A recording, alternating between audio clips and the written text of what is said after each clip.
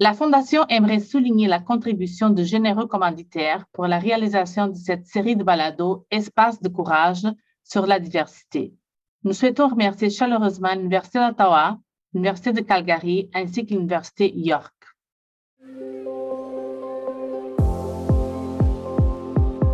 De quoi a l'air la diversité dans ses multiples expressions? Si nous sommes d'accord aujourd'hui pour reconnaître l'équité, la diversité et l'inclusion comme des valeurs aussi fondamentales qu'incontournables, nous devons ensemble continuer le travail de les transformer en principes à mettre en action au service du bien vivre ensemble. Cette série lui est consacrée. Nous voulons être à l'écoute de la diversité dans ses multiples déclinaisons, apprendre avec nos invités à quoi peut ressembler la diversité en tant que pédagogie, en tant qu'expression plurielle d'une humanité commune et partagée. C'est ce que vous trouverez dans cette série de conversations ouvertes et transparentes avec des invités aux perspectives et aux expériences professionnelles et personnelles touchantes, diversifiées et des plus captivantes. Ici, Margarida Garcia, professeure titulaire à la Faculté de droit et à la Faculté des sciences sociales et directrice de l'Académie de leadership à l'Université d'Ottawa, aussi présidente du Comité consultatif sur la diversité et boursière 2004 de la Fondation Pierre Elliott Trudeau. Bienvenue au balado Espace de courage.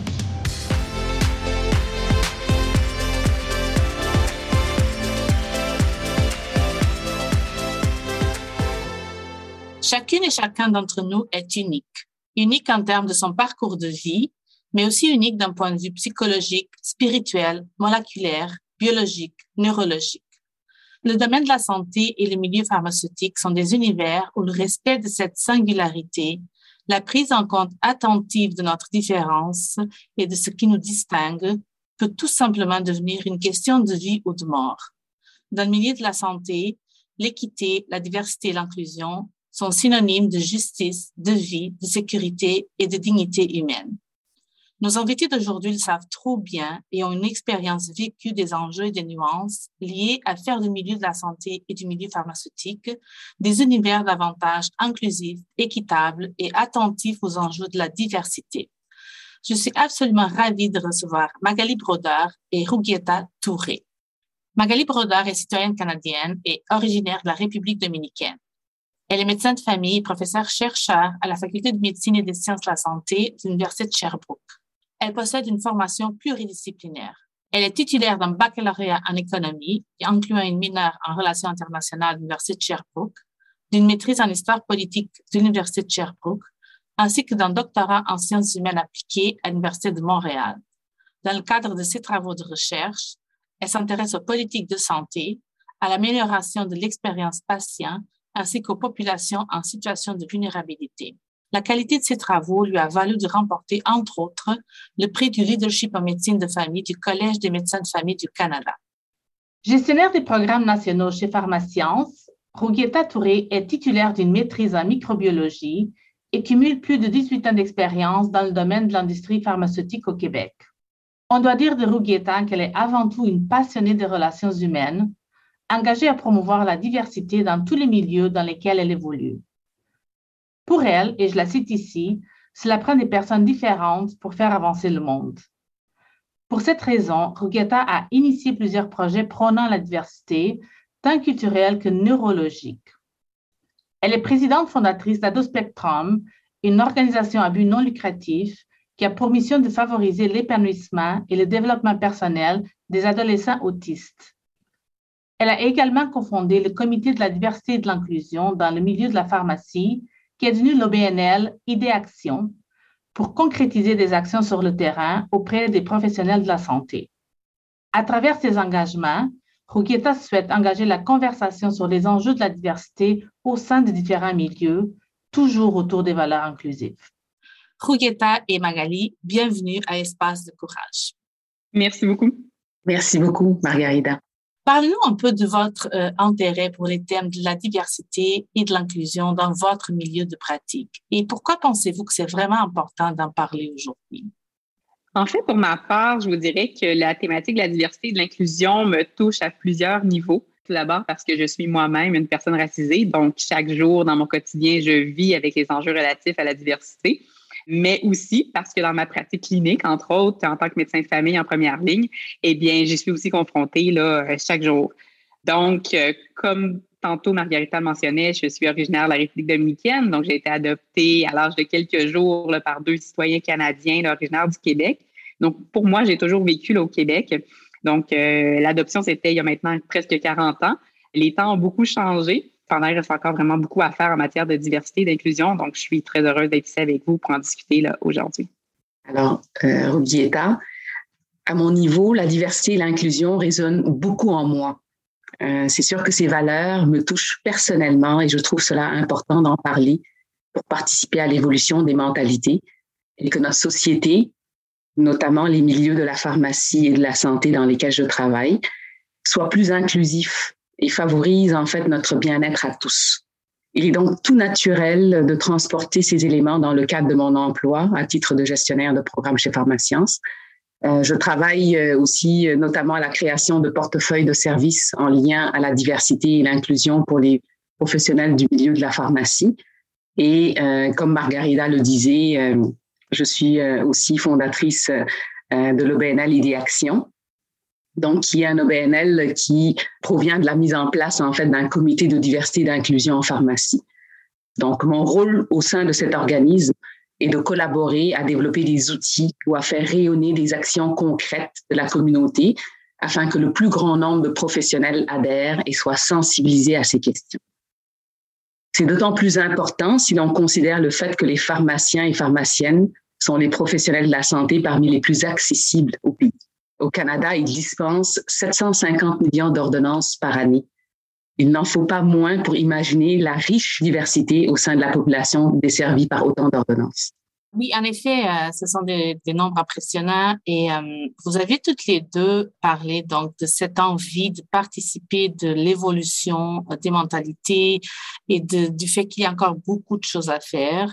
Et j'aimerais vous entendre sur quels sont les aspects de cette question qui sont moins visibles, disons, dans le débat public aujourd'hui et que, selon vous, nous aurions intérêt à débattre et à mettre au centre de la conversation?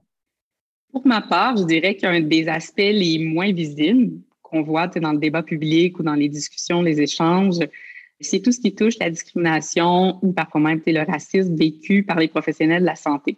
Donc, on parle beaucoup de discrimination envers les patients, les patientes par les professionnels de la santé, mais on parle moins de la situation inverse, où c'est le professionnel qui subit pour sa part là, une situation de discrimination. Donc, je pense que c'est quelque chose sur lequel il est important de se pencher, c'est quelque chose sur lequel on en connaît peu. Pourtant, il y a beaucoup de souffrances, il y a beaucoup de situations extrêmement difficiles qui sont vécues chaque jour dans le secteur de la santé. Entre autres, par exemple, c'est très fréquent que des patients ne veulent pas être traités par un médecin noir ou encore un médecin trans, ou par exemple, pourrait refuser aussi les soins d'une infirmière parce que c'est une femme. Donc, il y a beaucoup à faire. Et puis, il y a des plaintes, par exemple, comme les patients peuvent déposer une plainte contre un médecin s'ils ont vécu une situation de discrimination. Par contre, l'inverse est plutôt difficile. En fait, pour les professionnels de la santé, c'est important d'offrir des soins à tous, justement, sans discrimination. Mais lorsque la personne est victime de cette discrimination-là, ça peut être plus difficile. Donc, il y a beaucoup de situations, justement, inacceptables qui sont vécues par des professionnels de la santé qui sont souvent gardées un peu là, sous silence. Magali, c'est un point de vue vraiment que l'on n'entend pas souvent. Donc, merci de l'amener. Et avant de donner la parole à Rubieta, j'aimerais vous entendre parce qu'en effet, dans un contexte où les médecins ne peuvent jamais refuser des soins à un patient, n'est-ce pas? Comment vous vivez cette expérience? Quels sont les mécanismes disponibles? Comment gère-t-on les cas de discrimination envers les médecins? Qu'est-ce que vous avez vu dans votre pratique? C'est extrêmement difficile pour les professionnels de la santé qui se retrouvent dans des situations comme ça. Donc, responsable avec un peu tout le poids du monde là, sur les épaules, d'être responsable de donner des soins de qualité, mais en même temps de devoir aussi vivre avec un patient qui ne veut pas nécessairement obtenir des soins là, de notre part. Moi-même, j'ai déjà vécu des situations comme ça et c'est sûr que c'est super inconfortable parce qu'on veut vraiment aider la personne, mais c'est difficile justement, la communication, les échanges sont difficiles. Donc, il y a beaucoup à faire là, pour s'assurer là, qu'il y ait un environnement sécuritaire. On parle beaucoup de sécurité pour les patients, les patientes, mais ça en prend aussi un environnement qui peut être sécuritaire où les gens vont être respectés là, dans le secteur là, de la santé. Magali, on peut juste imaginer, d'après ce que vous venez de dire, le degré de professionnalisme nécessaire, en fait, pour prodiguer des soins de qualité à un patient qui exprime ses préjugés envers nous. Je pense que ça va exiger effectivement beaucoup d'un point de vue personnel. Alors, Rubieta, quant à vous, est-ce qu'il y a des aspects dans votre milieu de cette question que vous pensez qu'on n'en parle pas assez et qu'on aurait intérêt à ramener dans le débat? Oui, en fait, je trouvais les points de Magali très, très intéressants. Je voulais juste ajouter un point, selon moi, qu'on oublie souvent, c'est que nous parlons souvent de la diversité sous le chapeau de la diversité culturelle, de la race, alors qu'il s'agit souvent d'une notion très large, en fait, qui englobe aussi la diversité sexuelle, neurologique, physique et bien d'autres types de diversité. Il ne faut pas oublier qu'il y a autant de diversité dans notre population qu'il y a d'êtres humains, en fait. Il est pour moi essentiel vraiment d'en comprendre toute l'ampleur pour pouvoir être de meilleurs professionnels, mais également de meilleurs êtres humains de manière générale. Je pense que nous avons tous un rôle à jouer pour soutenir en fait cette culture de confiance, de bienveillance et de respect les uns envers les autres. Par exemple, pour une personne trans, le fait de pouvoir aller en pharmacie et que son identité soit reconnue telle qu'elle et que le processus, par exemple, de traitement de la prescription se fasse aussi simplement qu'un anti-inflammatoire, ben, en fait, ça vaut tout l'or du monde. Et je donne cet exemple-là, comme ça pourrait être un autre exemple. Il faut que ce professionnel soit sensibilisé à ses besoins et sa réalité. Et je pense sincèrement que le plus gros problème actuellement demeure l'ignorance, en fait. Merci beaucoup. C'est vraiment très intéressant ce que vous venez de nous dire. Et en fait, de quoi ça a l'air, la diversité des perspectives dans le milieu de la santé, dans le milieu pharmaceutique, et comment s'assurer d'une inclusion authentique et bienveillante de différentes populations d'une façon à ce qu'elles se sentent soutenues de façon équitable. Je dirais que de plus en plus de patients s'expriment en fait sur leur insatisfaction par rapport aux soins de santé reçus, que cela soit à cause d'un manque d'accessibilité aux soins, un manque d'humanité parfois ou de sensibilité tout simplement à la diversité du personnel. Ces insatisfactions sont souvent directement liées à des différences culturelles, sexuelles, physiques ou neurologiques, si on veut tout englober. Nous l'avons vu avec le cas de Joyce Echaquan, qui est décédée dans un hôpital alors qu'elle a été victime de racisme et de discrimination. Donc, on l'a tous vu et on a été vraiment choqués par cette situation-là. Il faut aussi reconnaître qu'il y a des disparités de traitement à considérer. Si on prend l'exemple des peuples autochtones qui ont un rapport, par exemple, très différent à la médication selon leur culture et leur système de croyances. De nombreuses pratiques de guérison traditionnelles sont employées depuis des milliers d'années et continuent à être transmises de génération en génération. Il faut absolument aussi considérer leur bagage culturel et leurs traditions lorsqu'on les traite ou qu'on aborde leur dossier pharmaceutique. Mais prenons l'exemple de la neurodiversité dans son ensemble. Par exemple, une personne autiste peut percevoir un geste en apparence anodin comme une agression ou une intrusion. Elle peut même se mettre en colère si elle ne se sent pas respectée ou considérée. Il faut comprendre en fait certains agissements qui sont normaux ou fréquents chez les personnes neuroatypiques et éviter de tomber dans des préjugés liés à la maladie mentale, je pense. Et pour cela, il faut en parler, il faut briser les barrières et il faut normaliser la différence. Normaliser la différence, quelle phrase. Dans votre milieu, Magali, de quoi ça a l'air la diversité des perspectives? En fait, moi, je vous dirais, je vais reprendre certains propos de Rubieta parce qu'en fait, il y a beaucoup d'ignorance dans le secteur de la santé. Je vous dirais que dans le secteur médical, nous, on est formés en médecine occidentale. Donc, nous, c'est vraiment une médecine, c'est basé sur les preuves et puis appuyé scientifiquement. Notre travail de médecin doit aussi être orienté là, en ce sens. Et puis, ça entraîne souvent des fois une tension avec différents types de médecine alternatives, comme par exemple la médecine traditionnelle autochtone, la médecine chinoise.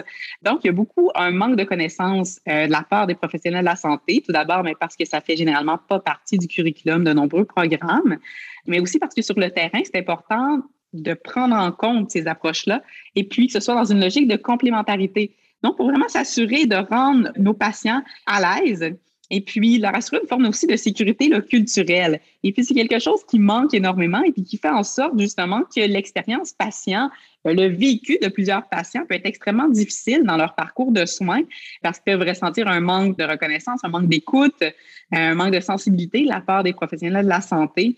Donc, c'est toute cette notion-là de diversité, c'est que oui, diversité à l'égard des individus, des différents parcours, mais aussi des différentes manières de traiter les problèmes de santé et puis de les aborder. Donc, une médecine plus inclusive serait une médecine justement qui permettrait de prendre en compte tous ces éléments-là. Je vous écoute avec vraiment énormément d'intérêt et je vous avoue que je me dis, mon Dieu, mais ça impliquerait probablement un vrai changement de paradigme, ne serait-ce que par rapport à l'éducation, n'est-ce pas? Alors, parce qu'au fond, est-ce que nous sommes prêts pour avoir cette écoute dans le milieu de la santé, dans le milieu pharmaceutique par rapport à des savoirs traditionnels ou des savoirs qui sont différents de ceux de la médecine occidentale, comme vous avez dit, Magali? Donc, comment peut-on vraiment être formé pour être à l'écoute, pour comprendre, peut-être pour intégrer? Comment peut-on surmonter ce défi de l'ignorance? Comment peut-on surmonter ce défi de ne pas être à l'écoute de paradigmes de connaissances qui sont différents du paradigme occidental? Que faire en termes de meilleures pratiques? Moi, je dirais que ça passe tout d'abord par l'éducation, la sensibilisation, l'information. C'est vraiment la clé. Présentement, il y a plusieurs formations qui sont disponibles, qui sont offertes aux médecins, aux professionnels de la santé qui sont déjà en pratique. Par contre, c'est toujours sur une base volontaire. Donc, les gens, oui, peuvent participer, mais seulement s'ils ont un intérêt, qu'ils ont envie. Donc, ça doit vraiment faire partie intégrante des objectifs de certification, les objectifs de formation continue, mais aussi les objectifs dans la formation de base. Donc, il y a plusieurs programmes universitaires qui sont en train de faire des modifications, des adaptations afin d'être plus inclusifs, de sensibiliser justement les étudiants, les étudiantes à ces thématiques-là. Mais il y a encore beaucoup qui reste à faire et tant qu'on laisse un peu à la liberté des gens de faire ce qu'ils veulent ou non, ça doit faire partie intégrante pour s'assurer que tout le monde ait les mêmes connaissances et puisse partir avec les mêmes bases. Donc, je pense que c'est essentiel. Et puis, il y a une place plus importante là, qui doit être accordée assurément là, au cours de des prochaines années, la prochaine décennie. Magali, une question qui me vient à l'esprit, c'est est-ce qu'il y a de la place si on est un médecin qui, justement, est allé chercher cette complémentarité ou si on arrive avec des milieux, des savoirs qui sont différents, est-ce qu'il y a une place pour, disons, s'éloigner un peu de l'approche dominante en milieu de la santé? Oui, totalement. Il y a une place. Il y en a même de plus en plus, je dirais. Il y a beaucoup de médecins qui font des formations complémentaires en médecine alternative. C'est pas rare maintenant de voir un médecin qui va aussi avoir une formation comme acupuncteur, des médecins qui vont avoir une expertise, des connaissances plus approfondies avec la médecine traditionnelle autochtone. Donc, ça se voit, c'est ça, là, de plus en plus. C'est de moins en moins aussi marginalisé, de plus en plus accepté, mais il y en a pas partout. Et puis, c'est plus rare. Donc, elle va exiger des recherches supplémentaires là, pour les patients qui désirent justement accéder à ces professionnels-là de la santé qui ont une approche plus englobante, inclusive et respectueuse des différentes cultures et approches. Et Rougieta, du côté du pharmaceutique, est-ce que vous voyez aussi qu'on évolue vers plus de complémentarité et d'ouverture à des approches alternatives? Absolument. Et en même temps, il faut comprendre que les formations ne permettent pas toujours de se préparer à de véritables histoires vécues par des membres issus de communautés culturelles ou de la communauté LGBTQ ou de la neurodiversité aussi. Il faut comprendre que la discrimination, le racisme et l'injustice font toujours partie de notre monde, malheureusement. Et nos institutions de santé n'y échappent pas. Donc, ça, c'est certain. Il faut le reconnaître d'abord et avant tout, et avoir cette réflexion personnelle qui nous positionne par rapport à ce fléau, puisqu'il est parfois très, très, très subtil. Il faut, je pense, prendre l'initiative de s'informer, de s'intéresser à la réalité des autres, de s'engager dans la conversation et aussi agir si on est témoin d'une injustice. Cela signifie aussi parfois de sortir de sa propre zone de confort.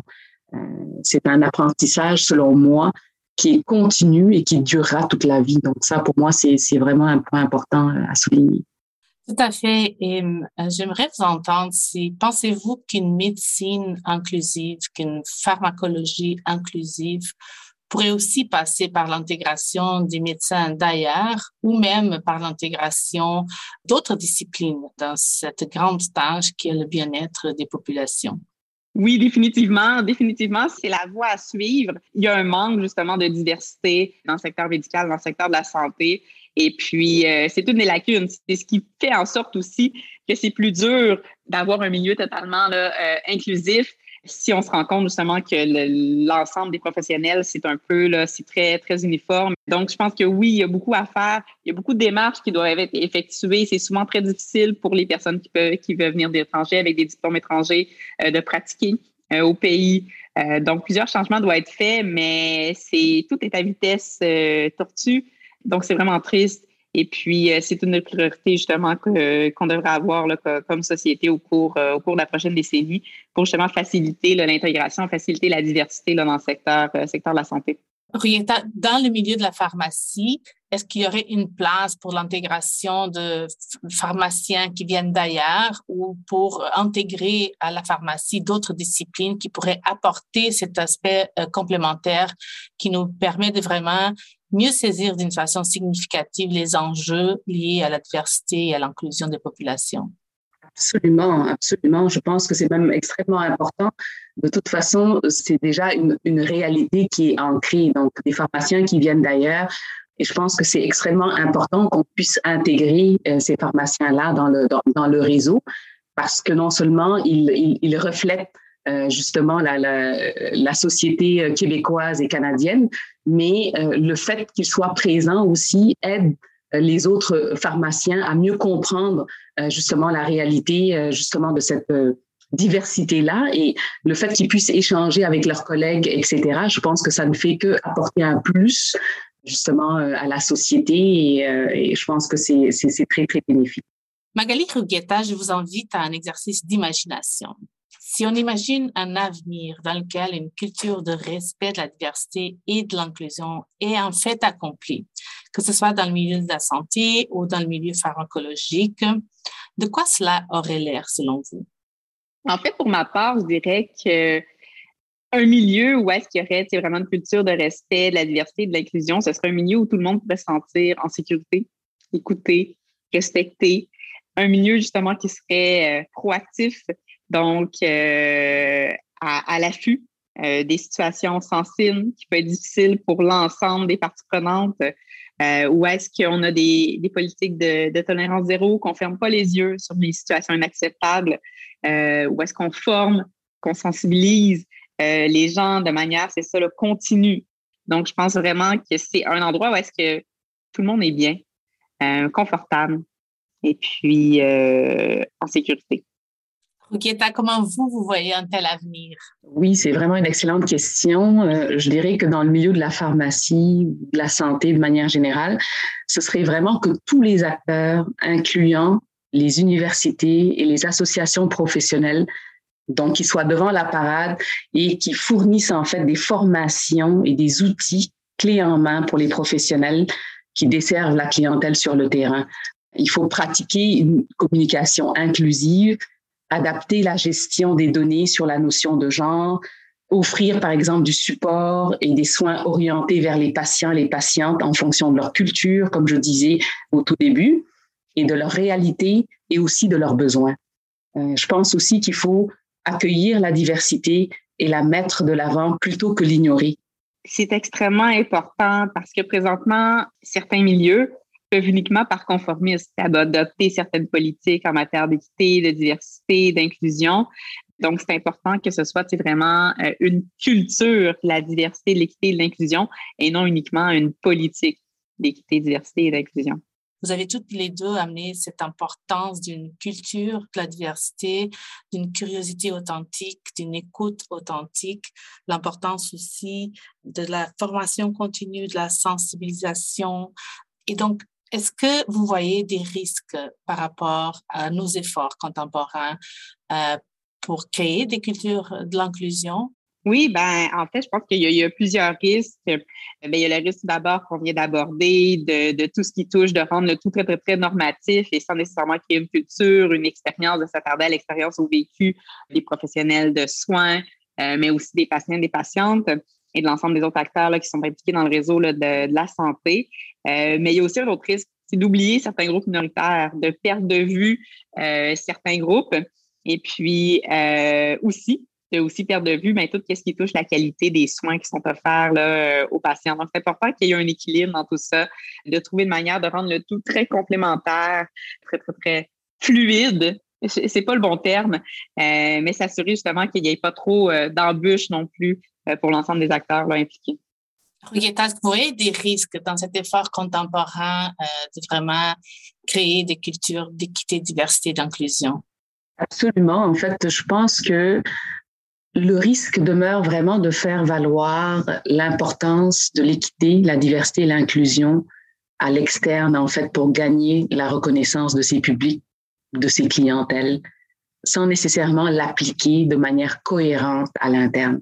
Selon moi, c'est vraiment le plus gros risque et on le voit, là, ça se voit très souvent en entreprise. Il faut aussi être inclusif dans nos procédures internes et tenir compte de la diversité de points de vue dans les projets d'équipe, là, de manière générale. On le sait, la divergence des opinions peut créer une richesse et mener à une avenue non explorée.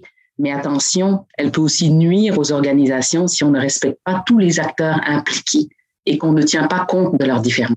Magali Rugieta, je vous remercie infiniment. Vous nous avez vraiment montré comment la diversité est une richesse, c'est pas une menace, et comment dans le milieu de la santé, le milieu pharmacologique, il y va de la qualité des soins et en bout de ligne de notre qualité de vie.